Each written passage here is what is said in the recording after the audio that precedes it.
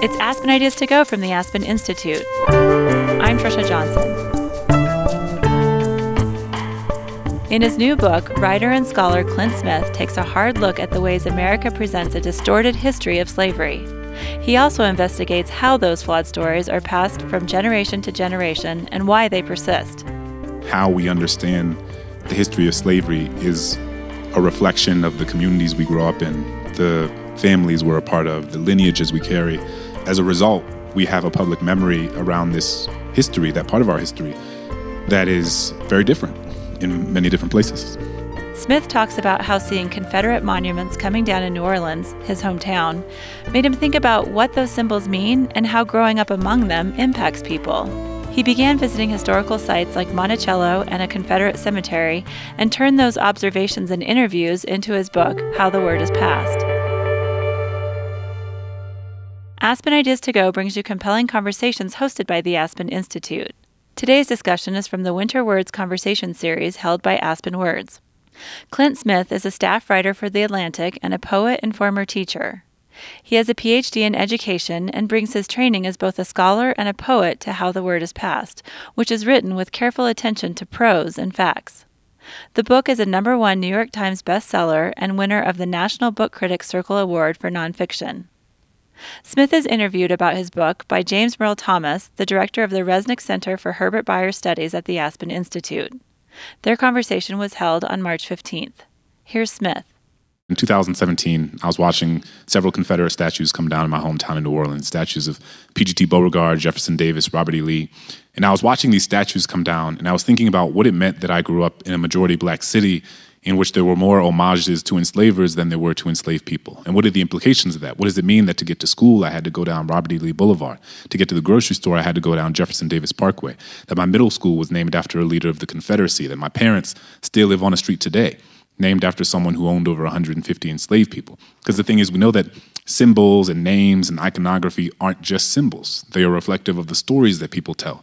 And those stories shape the narratives that communities carry. And those narratives shape public policy, and public policy shapes the material conditions of people's lives. And that's not to say that taking down a 60-foot-tall statue of Robert E. Lee is going to suddenly erase the racial wealth gap, but it does help us recognize the sort of ecosystem of ideas, an ecosystem of stories and narratives that give us an understanding of American history and help us better understand the way that certain communities have been disproportionately harmed throughout American history. So I was looking around New Orleans, and I was thinking about something my old professor said, a historian named Walter Johnson at Harvard University, and he wrote this book, Soul by Soul, which is about the history of chattel slavery in New Orleans. And he says about New Orleans, the whole city is a memorial to slavery. It's in the roads enslaved people paved. It's in the buildings enslaved people constructed. It's in the levees enslaved people built. It's in the soil enslaved people are buried in.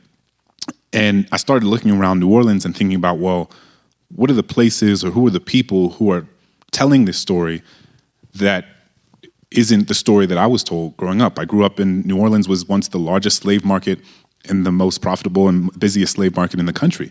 And yet my own education around the history of slavery in New Orleans and across the country generally, I came to realize was in no way commensurate with the actual impact and legacy that it has had on this country. And so I started thinking about what it looked like in New Orleans and ultimately sort of broadened it out to think about, well, what does this look like in different cities, in different neighborhoods, in different museums, memorials, monuments, and how are they telling the story of slavery? Are they doing it honestly? Are they running from it? Or are they sort of doing something in between? And it brought me on this 4 or 5 year journey in which I traveled to dozens of places across the country and ultimately across the ocean, and then wrote about 9 of them, if you include the prologue and epilogue. And, you know, with the hope that the different places would represent the sort of heterogeneity of public memory, right? The way that how we understand the history of slavery is a reflection of the communities we grow up in, the families we're a part of, the lineages we carry,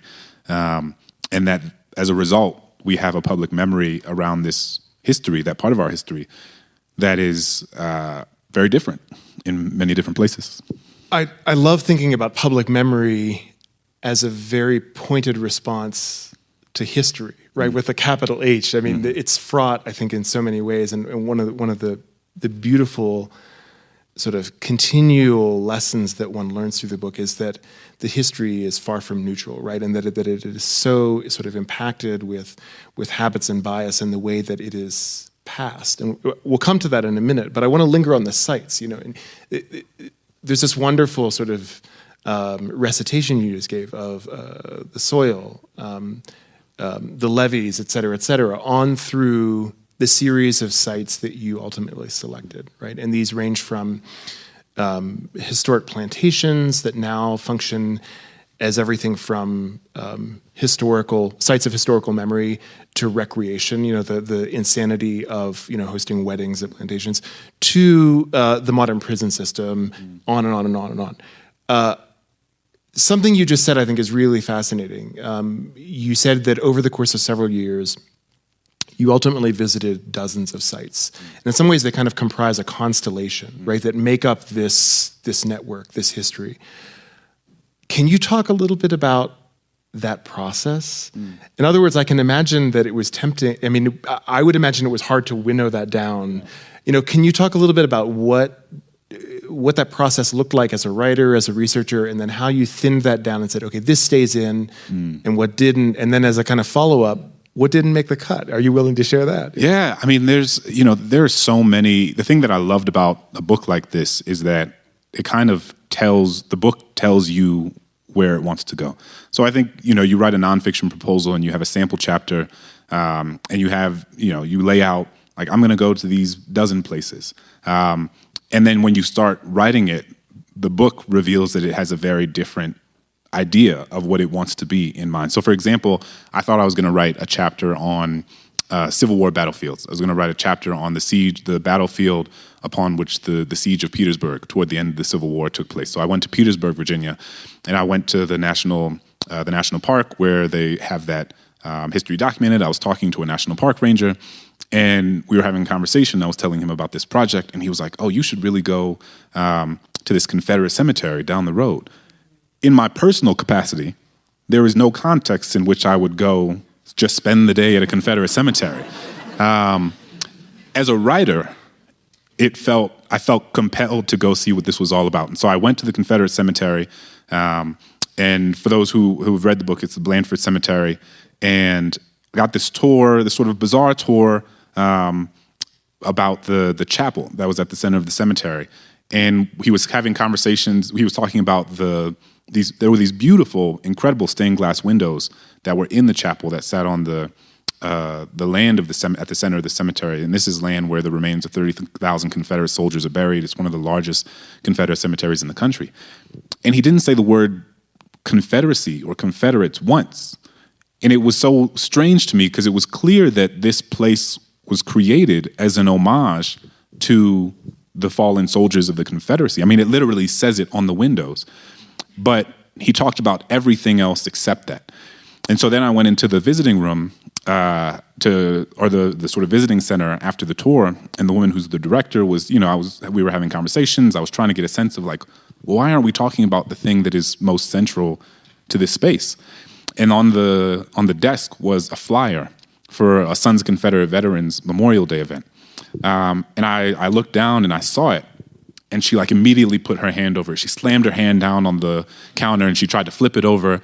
And she was like, I don't know what that's about. And I was like, you're the director. What are you talking about? How did this get here? How did this get here? And it was, and so in that moment, I was like, again, in my personal capacity, I would never be inclined to go say, well, I have to go spend the day with the Sons of Confederate Veterans and like see what that's about. But as a writer, as a journalist, it was clear that that's where the story was pulling me. And so then with the permission of my wife, I went to spend the day with the Sons of Confederate Veterans. And it was, and that chapter ended up being, for me, is I can't imagine the book without it, right?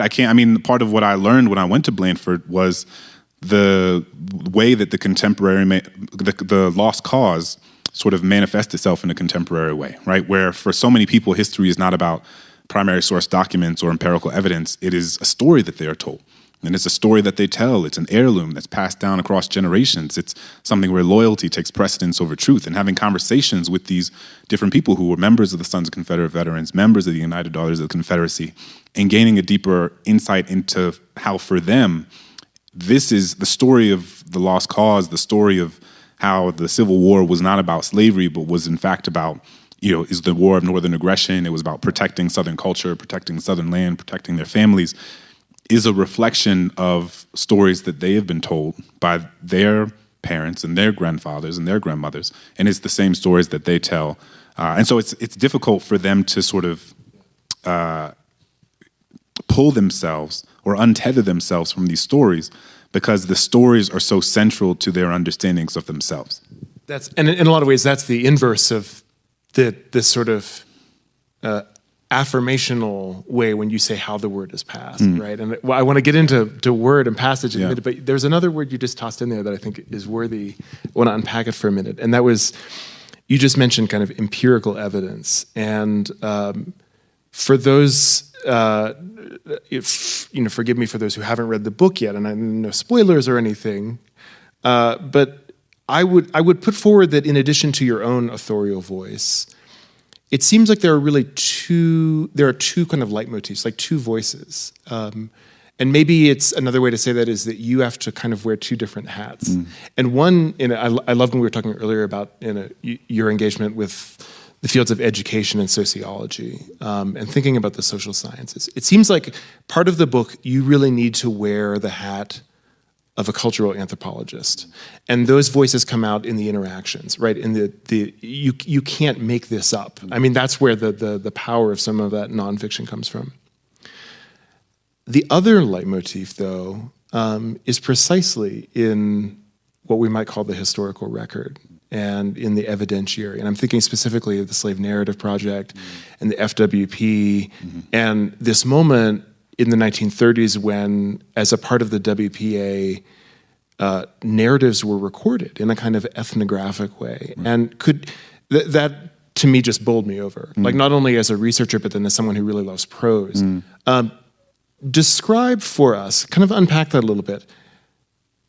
Maybe for the sake of this audience, like, give the Wikipedia on what that project even was. The Federal Writers. Yeah, and like how that came to be an important voice, and then I think really importantly, it's not like you just take it for what it is, because it's a complex. Yeah. It's a complex recording system, maybe. Yeah, so the Federal Writers Project was part of FDR's New Deal, and it was part of a sort of larger oral history initiative that was taking place between 1936 and 1938. And so part of what they did was task writers and journalists and largely people, newspaper folks who were out of work, and tasked them with going to different parts of the American South, largely, and recording the oral histories of formerly enslaved people. So this is the late 30s, which means you're mostly recording the histories of people who were children at the end of slavery, and children when the 13th Amendment passed. And so it's a really remarkable and historically underutilized resource. And it's, there's 2,300 interviews. And for me, they're incredibly important in part because growing up, the sort of singular narratives around slavery that I got were Frederick Douglass, Harriet Tubman, if you're lucky, Olaudah Equiano, Harriet Jacobs. And a lot of these folks who went on to become great abolitionists, they went on to, they wrote these incredible books or had incredible books written about them. And, I love Frederick Douglass more than anybody, right? Like I've read pretty much everything that Douglass has ever written, but I'm also acutely aware of the fact that Frederick Douglass's experience as an enslaved person is not reflective of the experiences of the 4 million other enslaved people. Like he was the universe doesn't make a lot of people like Frederick Douglass. He is a sort of singular person. And so when we read the narrative of the life of Frederick Douglass, we are getting insight into some aspects of the barbarity of slavery and a lot of insights into how remarkable of a human he was. But it is not giving us a full sense of the sort of complexities of slavery that were not the realities for people outside of his context. I mean, just for example, he was enslaved in Maryland, and Maryland was a border state, right? So when he escaped from slavery, he disguised himself as a sailor and got on a train to New York. That looks very different if you're enslaved in Georgia, if you're enslaved in Alabama, if you're enslaved in Louisiana. He went on to become one of the most important writers and orators of our time. Most enslaved people did not know how to read and write. And so a lot of these stories are focusing, I appreciate them most because they focus on the specific nature of like what it meant to be like an ordinary person who was enslaved.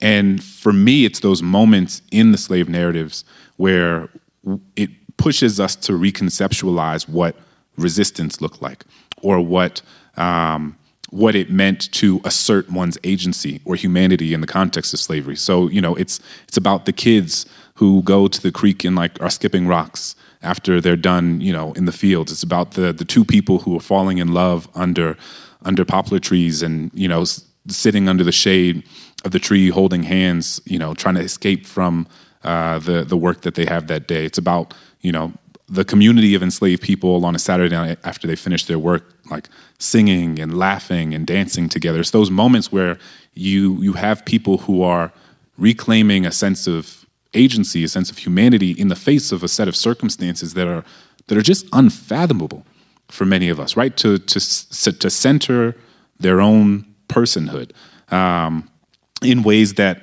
are as important as the stories of those, of famous slave rebellions or people who escaped.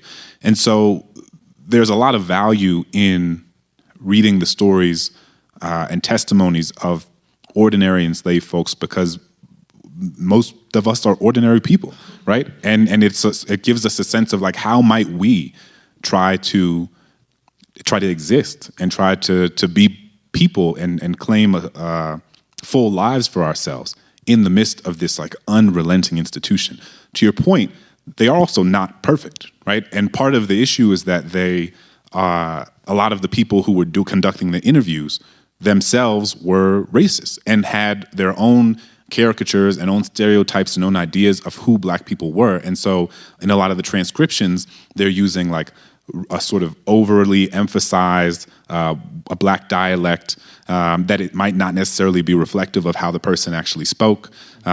They are also framing questions in ways that might honestly just elicit fear from a lot of the folks, right? I mean, because you have to understand the context. Like if you're an elderly Black person in the 1930s and somebody who says they represent the government shows up on your porch and is like, we want to ask you some questions, you might not necessarily be as forthcoming as you would to anybody else, right? There was a lot of things that people didn't know. So there are limitations to the documents because of the racist sort of impositions and stereotypes that so many of the interviewers were, carried themselves, and also because of the reticence that many of the people who were being interviewed had to, some random white person from the government showing up at their door and asking them these questions about their childhood.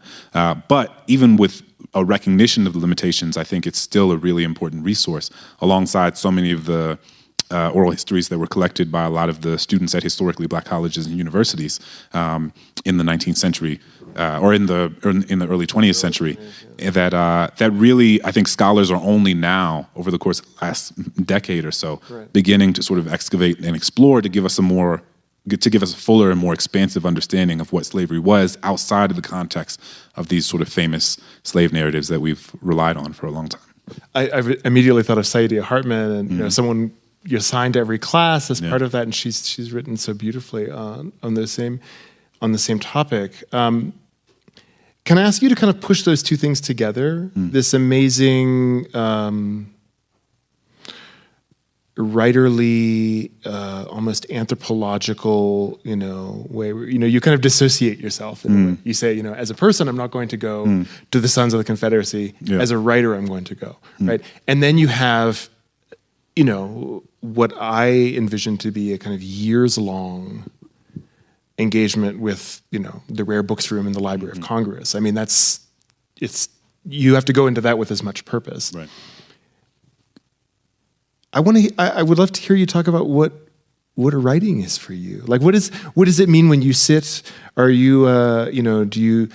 I know you have a family. Do you get up at 6 a.m. and put on a pot of coffee and think about those two voices and weave them together? Like, I'd love to kind of hear how that process is. I wish it was that romantic and elegant.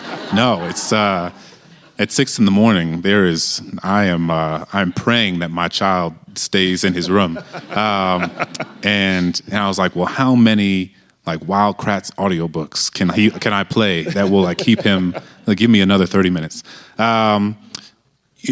So for me, I wrote this book at the same time as my wife and I began to have a family. And so it was not, I think I was quickly disabused of the idea that I would have long stretches of time and like hot coffee and hot tea and the sun hitting you just so, and maybe I'd do some yoga before. It was not. I'll say grad school writing is very different from real world writing, which is very fun. Exactly. That's good. It gives you a false sense of what your writing life will look like. And so, no, it was, a mentor and friend of mine, Imani Perry, who's a remarkable, prolific scholar at Princeton, we had lunch one day, I think only not long after I had kids, and I was like, it's just so hard to find time to write. And she was just like, you just have to write like whenever you can. And I was like, I do try to write. And she was like, no, like whenever you can. How like that so basically I started bringing a laptop with me everywhere. And so if we're driving along, I pick my kids up from camp or from school or from wherever, or if we're like leaving the zoo and they fall asleep in the back of the car, then we're pulling over to a Starbucks and I'm seeing how close I can get to the Wi-Fi at the Starbucks, and I'm like sitting there. And so like you get 20 minutes there, you get 20 minutes during episodes of Daniel Tiger, you get an hour during nap time, you get, a lot. There are photos where my youngest baby girl is like, I forgot what the wrap is called, but like the wrap that you put around one of those Bjorns in it. And I'm just like, this was my disposition for like, this is just how I moved for like 2 years. I just was kind of bouncing around like this because that's the only way they would fall asleep. And I would just create a standing desk kind of wherever I could. And I was just pile a bunch of books up. If she fell asleep on my chest, I was like, this is where we're working today. And so it really was written in chunks in that way, in not, a paragraph or two at a time. And, I think it helped me because I'm not the sort of writer that needs like a perfect setting or even necessarily a routine to write. And for me, especially for this book, what I wanted was to write a book of history that felt like a novel. For me, it was really. Ultimately, people ask me who the audience for this book was, and it's the 16-year-old version of me, right? And I wanted to write the sort of book that I felt like I needed on a personal level that would have explained why my city, my state, my country looked the way that it did. Yeah. And also a book that felt accessible and felt enjoyable to read, to the extent that the subject matter can be enjoyable. And so, I think what I learned from being a poet more than anything is to pay attention. And so for me, I love exposition. I love scene setting. My wife, who was my first editor, and my editor also had to like pare back. People always talk about, they're like, wow, the descriptions are so beautiful and extended and literary. And I was like, in the original draft, I was talking about that tree for 3 pages. And she'd be like, that's 2.5 pages too long. It was like 1,800 words on freckled rain. Right. It was just how many different ways can we describe the way the rain has hit the pavement? And I love that stuff. I love it in my poetry. I love it in the novels I read.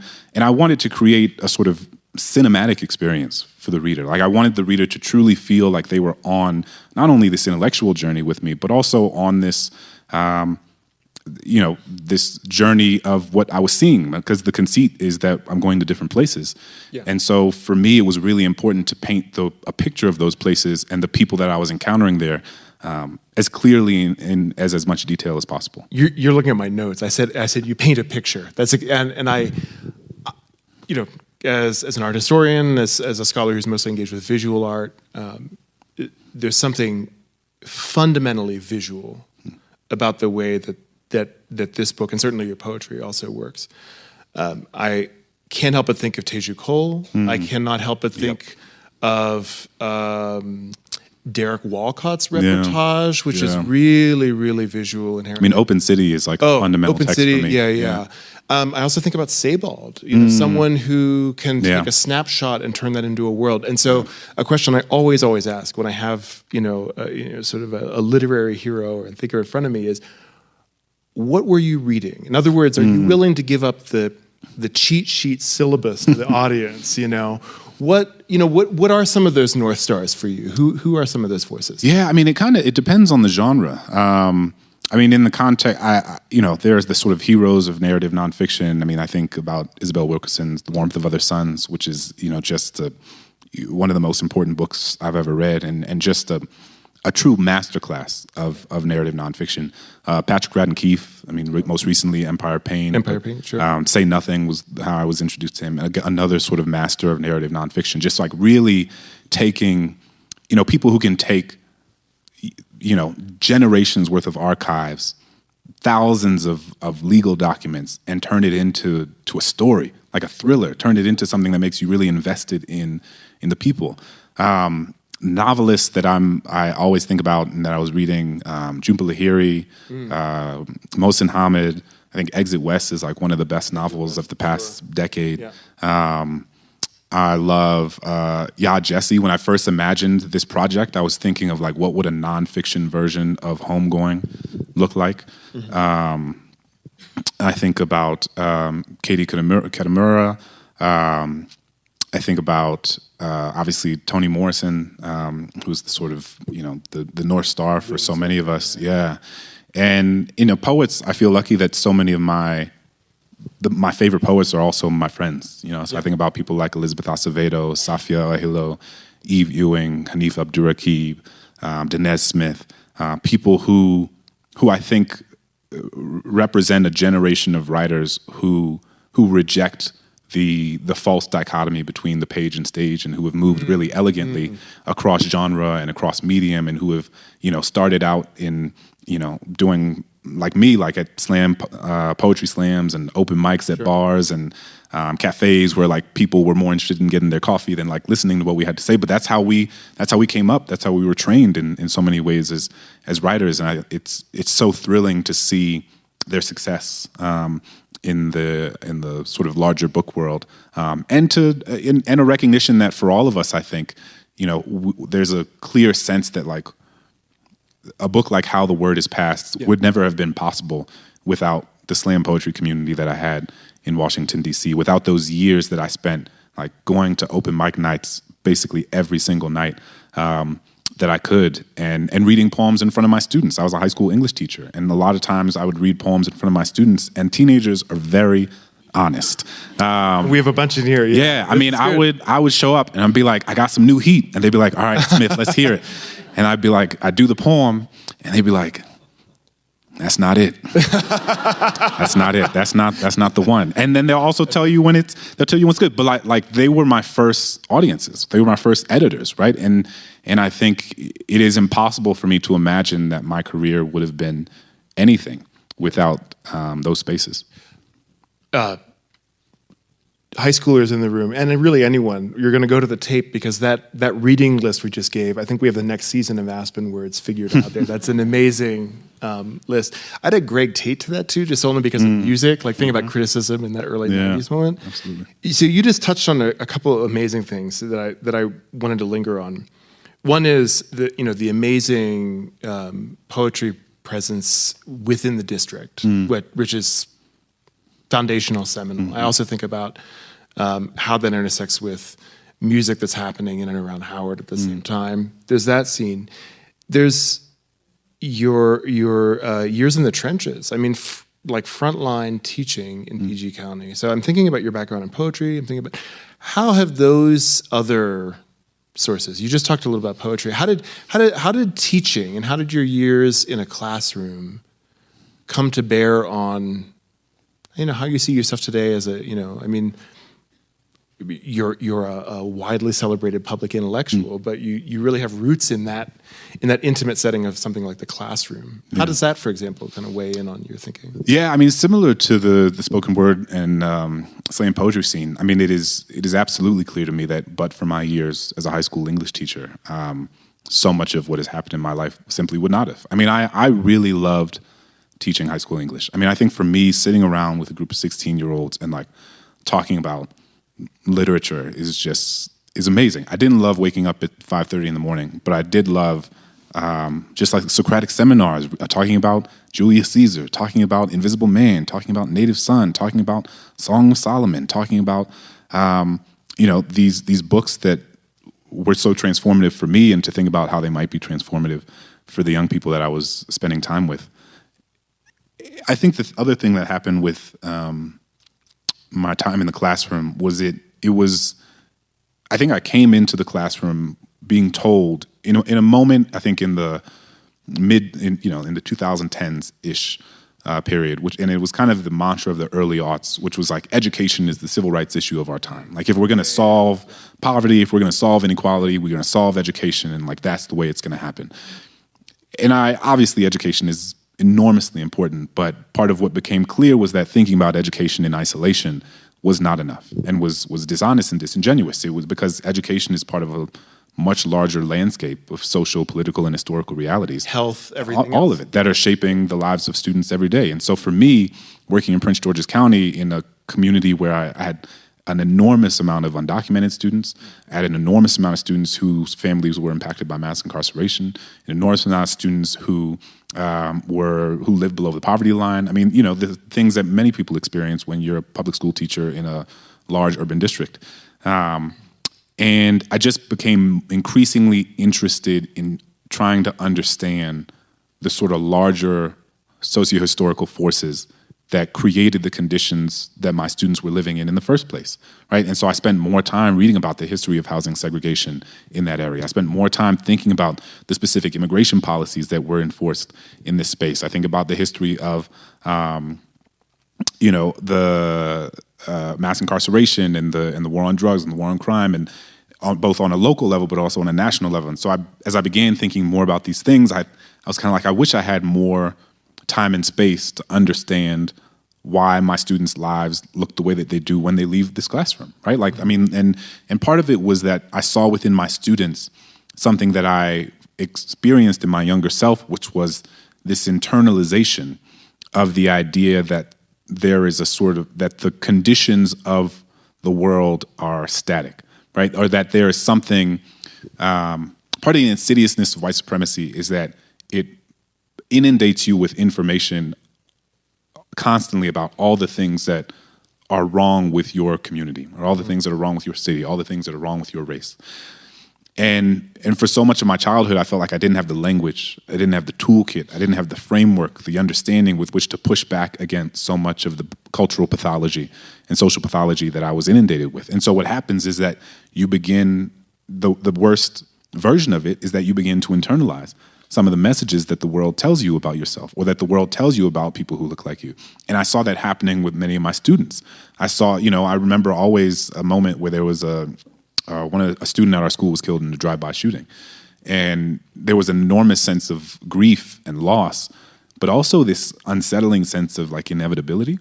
And I remember my students being like, this is, not all of them, but some of them being like, this is just what happens here, Mr. Smith. Like, this is just what people do. And I saw in that moment a recognition of the things that I had once believed because of the messages that I had been inundated with as a kid growing up in New Orleans, a city that was, I was told is the murder capital of the country. It's incarcerates more people per capita than China, Iran, and Russia. It's the public housing projects are representative of the sort of cultural decay of the Black community, all of these things. And again, it's like, well, I just became increasingly clear to me how important it was to both understand the larger set of forces that created the conditions of this community in the first place, both so that I could understand it for myself, but also more effectively communicate it to my students. I think all the time in this James Baldwin essay in 1964 called A Talk to Teachers. And in it, he says that the role of the teacher is to help the Black child understand that even though the world tells them over and over and over again that they are criminal, that it is in fact the society and the history that created the conditions that Black child is forced to grow up in that is in fact the real criminal. My colleague Okwe said for many years. My colleague Okwe for many years, who's written on this, the key line that Tikaway was, how does one think historically in the present? And that feels like Absolutely. Such a visceral echo of what you just laid out and what the book does. I want to keep on that note, but I also want to talk about I think, it is tempting, and you do this so well in Crash Course and a few other sites to talk about. By the way, there's an amazing YouTube series. Is it podcast as well, or is it just YouTube? It's just YouTube. You can listen to it as a podcast on Spotify. Yeah. You wear a lot of hats these days. So you make a really excellent point throughout Crash Course and a few other places to talk about there is an affirmational part of this. And actually, it gets us back to the word and its passage. And for me, that comes together in the Galveston chapter when you actually talk about the idea that the necessity to learn and to relearn history, to engage with it. It is not enough just to read that history. You talk about how abstraction, the abstraction of history becomes its own kind of language. And so I wondered if you could talk for a moment as we start to turn over to the audience. When you say that the word is past, that has a currency. That is a deep currency. And it seems to me that feels like a beautiful response to so much of the kind of the obfuscation, the kind of the shade and the haze and the kind of inexactness of history, or the willful misrepresentation of history. And then I think it has as much to do with learning and the way that's kind of transmitted in a different way than we're thinking about. I was wondering if you could kind of reflect on that for a minute. I guess for me, the title comes from a quote from one of the descendants at Monticello. And so Monticello, Jefferson took copious notes, took notes on basically every transaction, it has a wide, thousands and thousands of letters that Jefferson scholars have access to. But so there's a lot that we are able to understand Jefferson from the archives. But the only way to get a sense of the experience of the hundreds of enslaved people who once lived at Monticello was through oral histories and oral testimonies. And one of the descendants of the families of a family who was enslaved at Monticello was explaining this to one of the public historians at Monticello and said, this is how the word is passed down, which is to say, he got a story from his grandmother, who got a story from her grandfather, who got a story from her ancestors, and it goes on. And that is how, in the context of an institution in which Black people were prevented from having access to, the ability to learn to read and write, that is how people told stories, and that's how traditions and lineages and narratives about communities in our lives were passed down. And so for me, the title is an attempt to capture both the sense of oral history and how it is transmitted across generations, also how it is transmitted specifically at these historical sites, right? This book is in so many ways an homage to docents and to tour guides and to public historians who are telling these stories in all of these spaces. I have so much admiration for the docent, people like David at Monticello and Yvonne at Whitney Plantation and Norris with Angola and Yvonne and Damaris in New York and all of these folks who really have mastered an ability to sort of both meet people where they are without compromising the honesty or rigor of the history that they're presenting. There's a both and in this. There's an extension of grace and generosity, which is to say, when you show up at Monticello, David is not going to judge you for what you don't know. But there is also the expectation of accountability and responsibility, which is that when you are presented with this information, that might be difficult, that might be jarring, that might run counters to so much of the information and so many of the stories that you've been otherwise told your entire life, there's the expectation that you're going to hold that and sit with that. And they do both so well, and I think that's what I tried to model the sensibilities of the book after, was the sort of recognition that I am writing this book because I recognized for myself that I didn't understand the history of slavery in a way that was commensurate with its impact and legacy. And so far from this being a polemic or far from this being a didactic text, this is me saying, I'm going to go on this journey. I hope you, reader, will come along this journey with me. Which is different than I think a book that's attempting to say this is something, these are things you should have known your entire life. Because what I'm doing is learning so much at each of these places. And I try to sort of model that in many ways as like the protagonist, so to speak, of the text. And you know, how the word is passed is talking about just to your point earlier, like that it's passed down in so many different ways, right? What it looks like, how the story is passed at Goree Island is different than how it's passed at Blandford, which is different than how it's passed at Monticello, and all of those are part of our history. That we or how it's passed in a seminar versus a barbecue versus a government ethnographic recording. It's, I think there's something really elegiac and generous in the way that you emphasize and draw out how sometimes it's actually the smallest voices that really matter in the transmission of that. Thank you so much for sharing that with all of us. I'm going to turn now to both our live studio audience and our audience who's joining us online for questions. As a reminder, please come up to the microphones here, and for those of you who are joining us online, please use either the chat or the Q&A options, and then our associates can pass them along.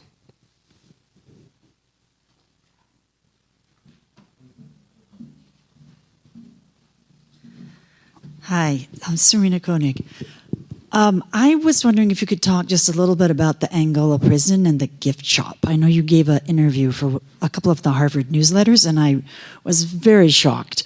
And I went online, and there's just no horror about it. There's a Yelp page about the gift shop. Yeah. I mean, can you talk about if you were just about your outrage and about whether they're going to change and update that horrific situation? Yeah, I mean, I could have written an entire book just about Angola. I mean, so for context, for folks who aren't familiar, Angola is a prison in Louisiana. It's the largest maximum security prison in the country. It's 18,000 acres wide, bigger than the island of Manhattan. It's a place where 75% of the people held there are black men. Over 70% of them are serving life sentences. And it is built on top of a former plantation.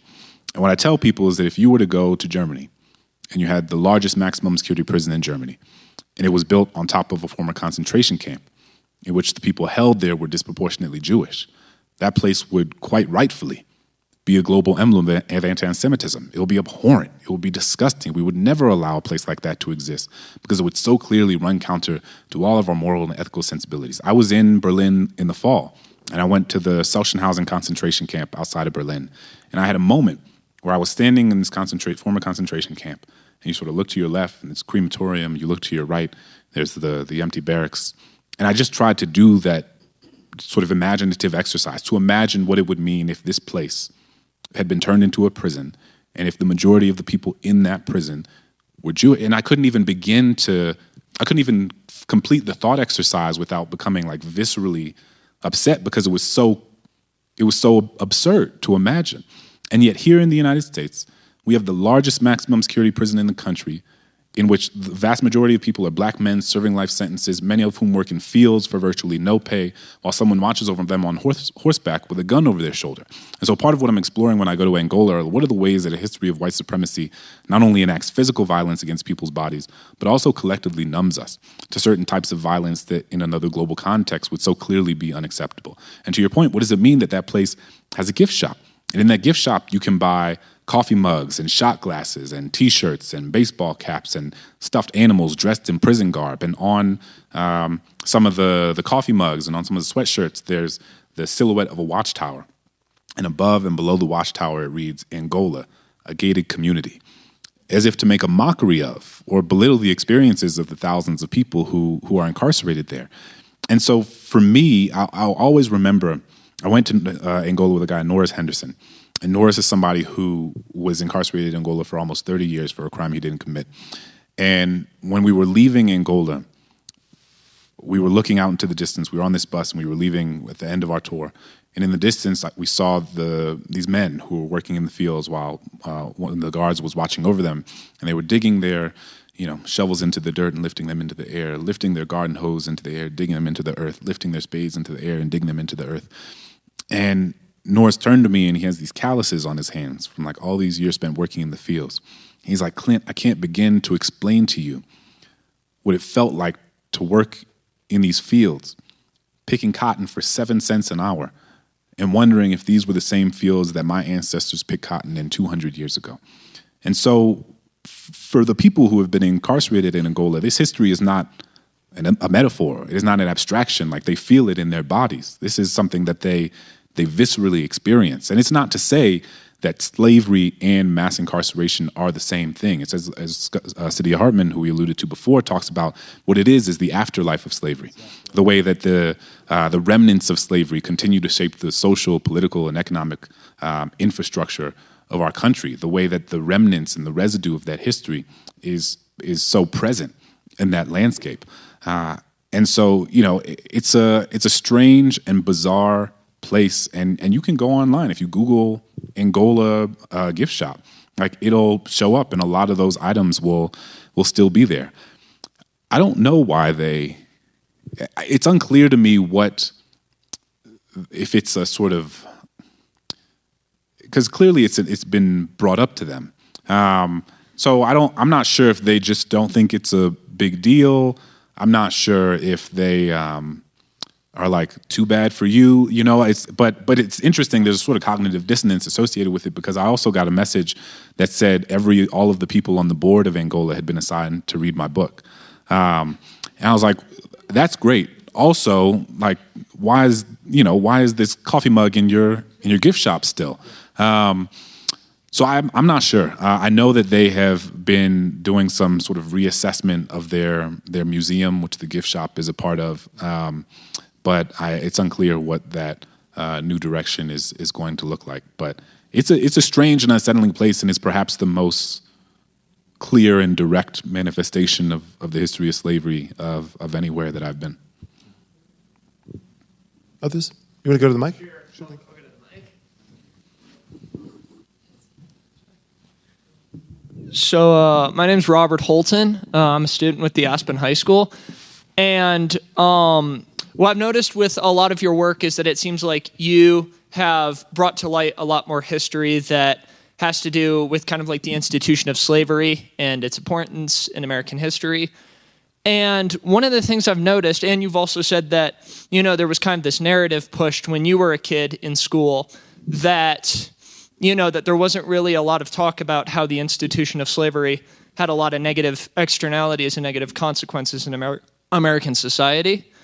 And what I was wondering is, I kind of noticed my sophomore year in U.S. history that it kind of seems like it may have gone the other way, where not necessarily that there was an overemphasis on the faults of American history, just that, or an exaggeration, kind of just more so that it seems like we were learning more about the faults of American history than the triumphs of American history. Like, that America is a country of oppression, and that America is a country of racism and sexism and income inequality and stuff like that. But do you think that as like a very important member in the historic society of America, would you say that it's important to have education in public schools, where I've noticed it seems like a theme across public schools in America is that's the same way, that there's focusing more on the faults of American society? Would you say that there needs to be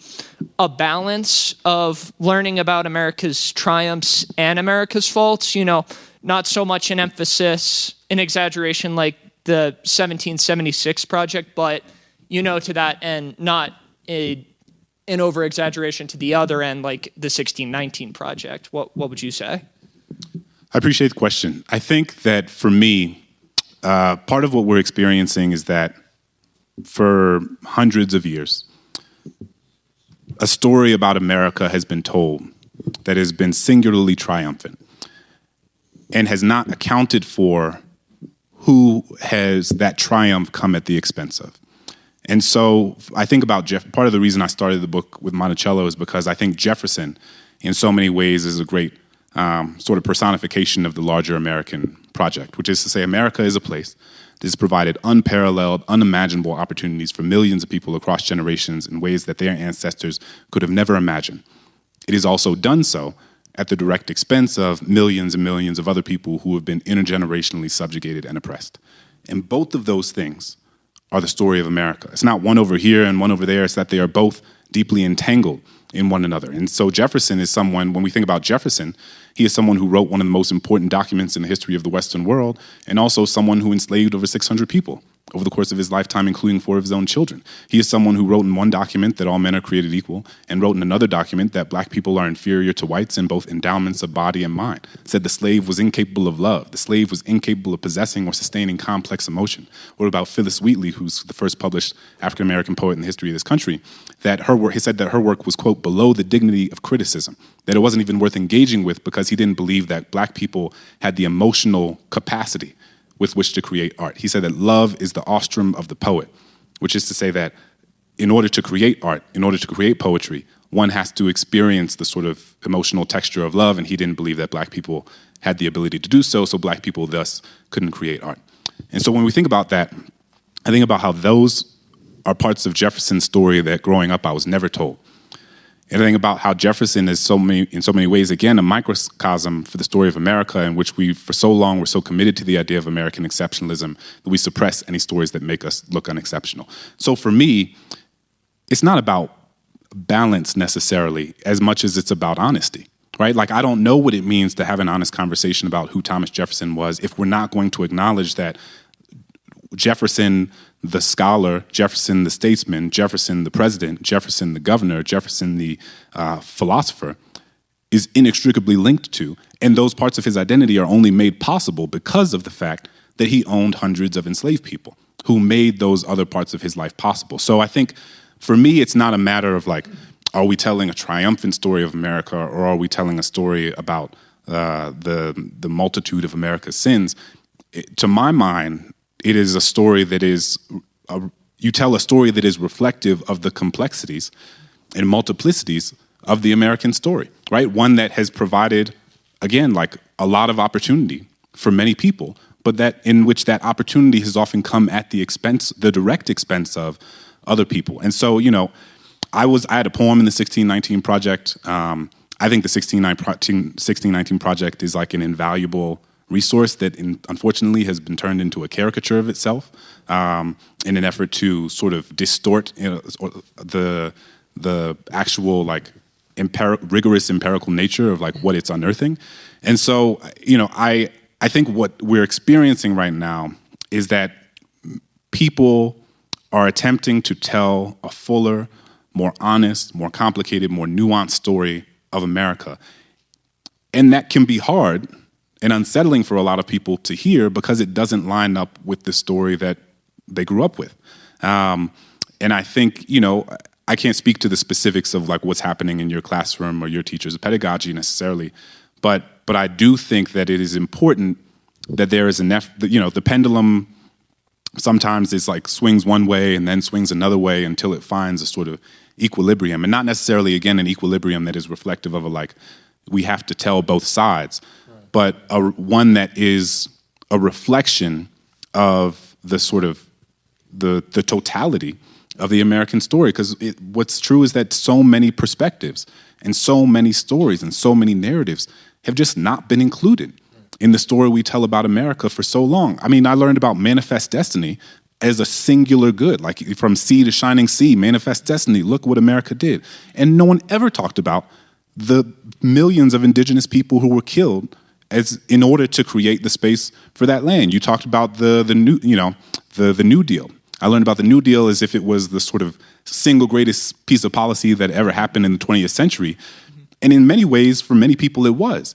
But the New Deal also specifically and intentionally prevented black people from having access to the benefits that it afforded to millions of white people. So black people didn't have access to Social Security, minimum wage protection, housing mortgages, healthcare, the GI Bill. And so you give the single greatest catalyst of wealth to one group of people, and you very intentionally don't give it to another group of people. And then people want to act surprised generations later when there are disparate outcomes along the lines with that these resources were allotted. And so if you're like going to talk about the New Deal, for me, it's not a like, are we going to talk about the triumphs of the New Deal and the you know, the inequalities or the terribleness of the New Deal? It's like we just have to talk about what it actually was, right? Because in order to understand its implications, we have to understand the way that the history of public policy in this country was created. And the New Deal is just one example of and endless examples of things that, for me, I think about how I was taught in a way that was singularly triumphant, that didn't account for the more complex realities that have, in an enormous way, shaped what the landscape of inequality looks like in this country. To cite someone we Thank both you. love.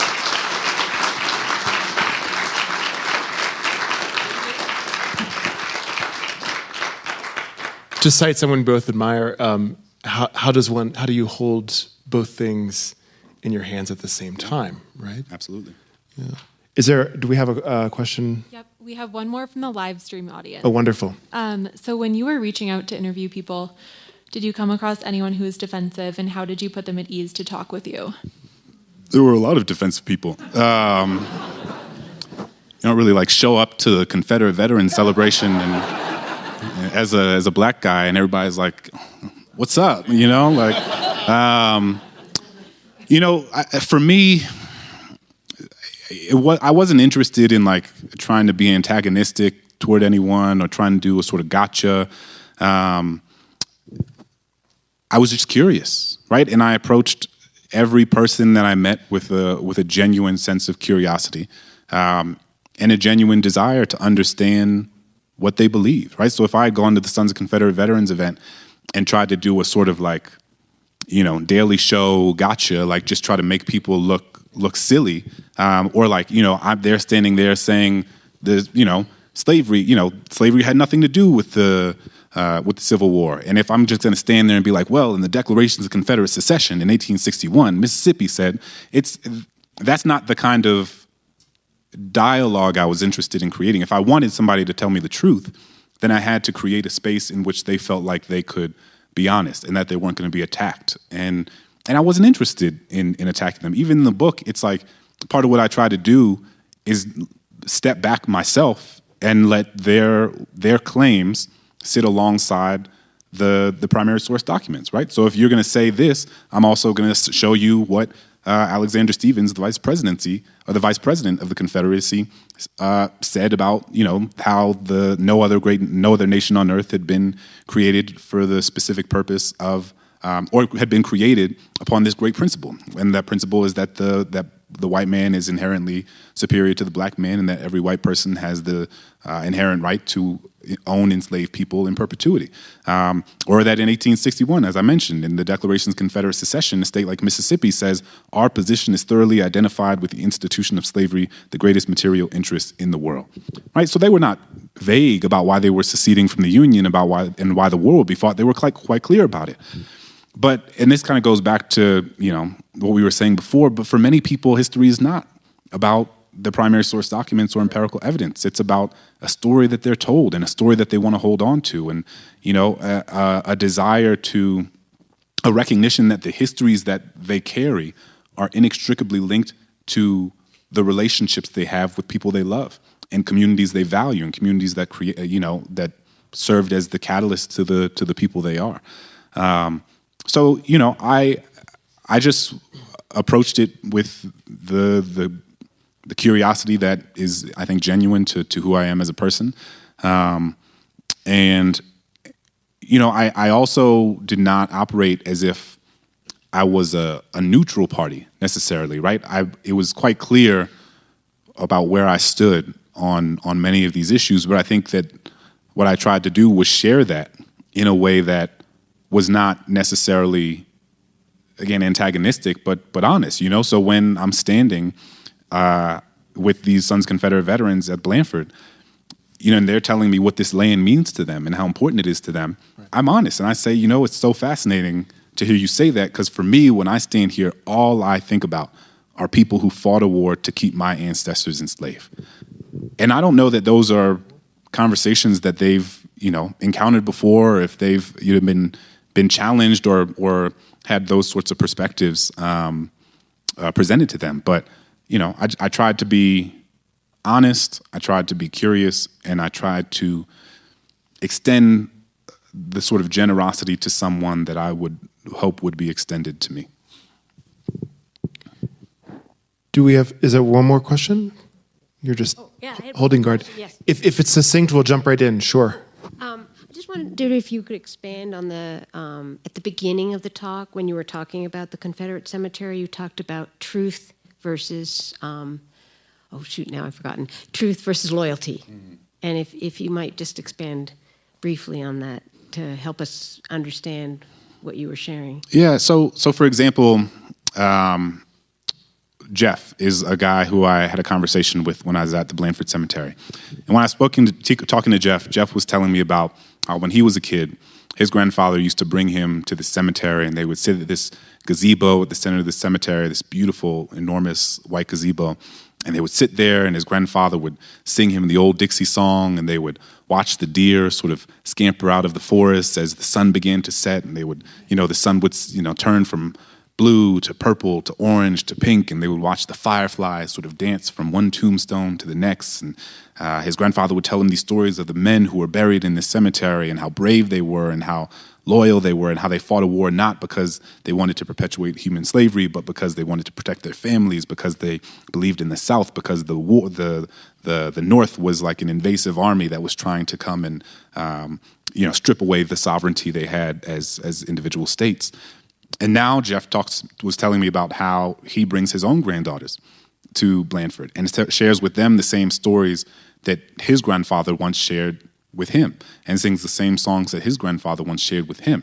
And so if I'm going to go to Jeff, and I said, Jeff, I hear you, but that's not true, right? Like, here's Alexander Stephens, here's the Declaration of Confederate Secession, here's the Crittenden Amendment, here's the copious amount of contemporaneous evidence that exists that makes very clear why the Confederacy was seceding from the Union and why the Civil War was going to be fought.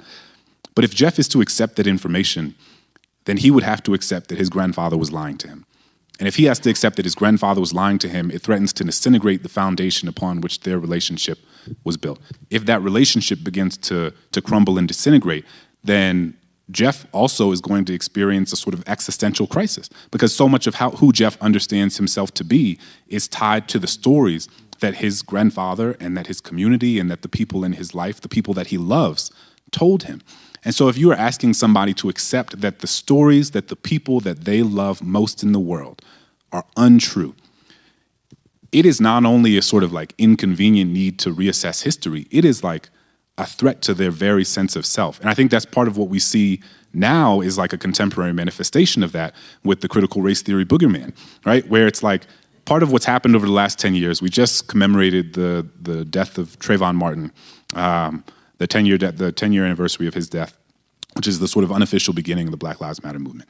What has happened over the last 10 years is that you have had millions of people, because of the space that activists and organizers on the ground in these different cities across the country have opened up, in many ways similar to the way that activists and organizers opened up space in the civil rights movement, for writers and journalists and scholars and artists and filmmakers and all sorts of people like myself to come in and present a newer, not even a newer, a more honest, robust, rigorous history of this country that accounts for the multitude of perspectives that haven't always been included. So you have millions of people who now understand racism not just as an interpersonal phenomenon, but as a systemic one, as a structural one, as a sociological one.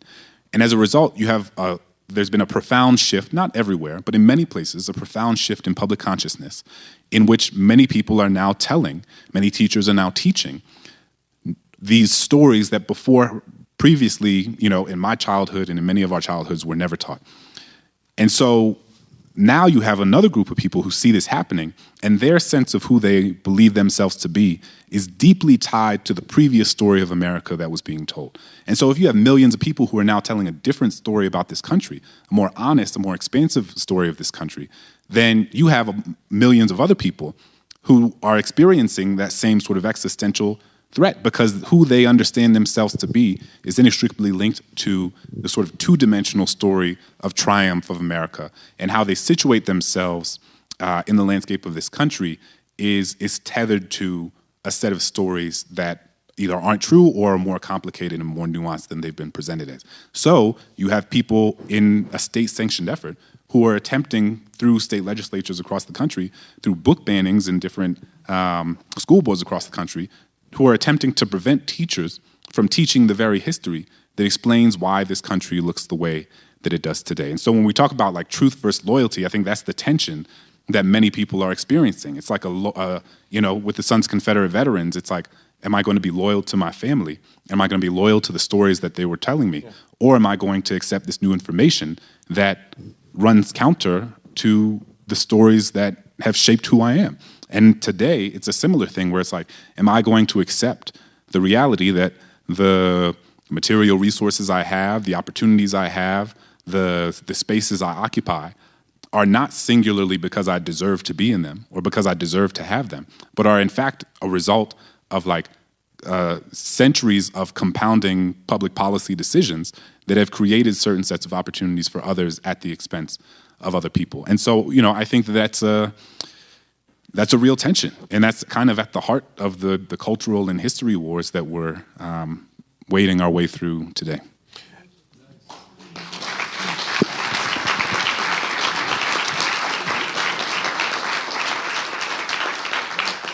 That's a wonderful note to sort of put a bow on all of this, and to say that in truly eloquent prose and with so much grace with all of your subjects and interlocutors, your book, I think, speaks to exactly to the precarity and the humanity of precisely that kind of negotiation. And it feels as much a call to arms, right? It's a call to action for honoring exactly that kind of word. So, Clint Smith, thank you so very much. Please join me in welcoming Clint. Thank you all.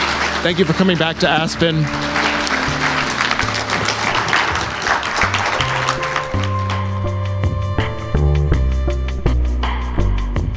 Clint Smith's latest book is How the Word is Passed, A Reckoning with the History of Slavery Across America. He is a staff writer at The Atlantic and a poet and scholar. He has a PhD in education and previously taught high school English. His poetry collection, Counting Descent, won the 2017 Literary Award for Best Poetry Book from the Black Caucus of the American Library Association. James Merle Thomas is a scholar and curator and professor of art history at the Tyler School of Art and Architecture at Temple University. He is the director of the Resnick Center for Herbert Bayer Studies at the Aspen Institute. Make sure to subscribe to Aspen Ideas to Go wherever you're listening.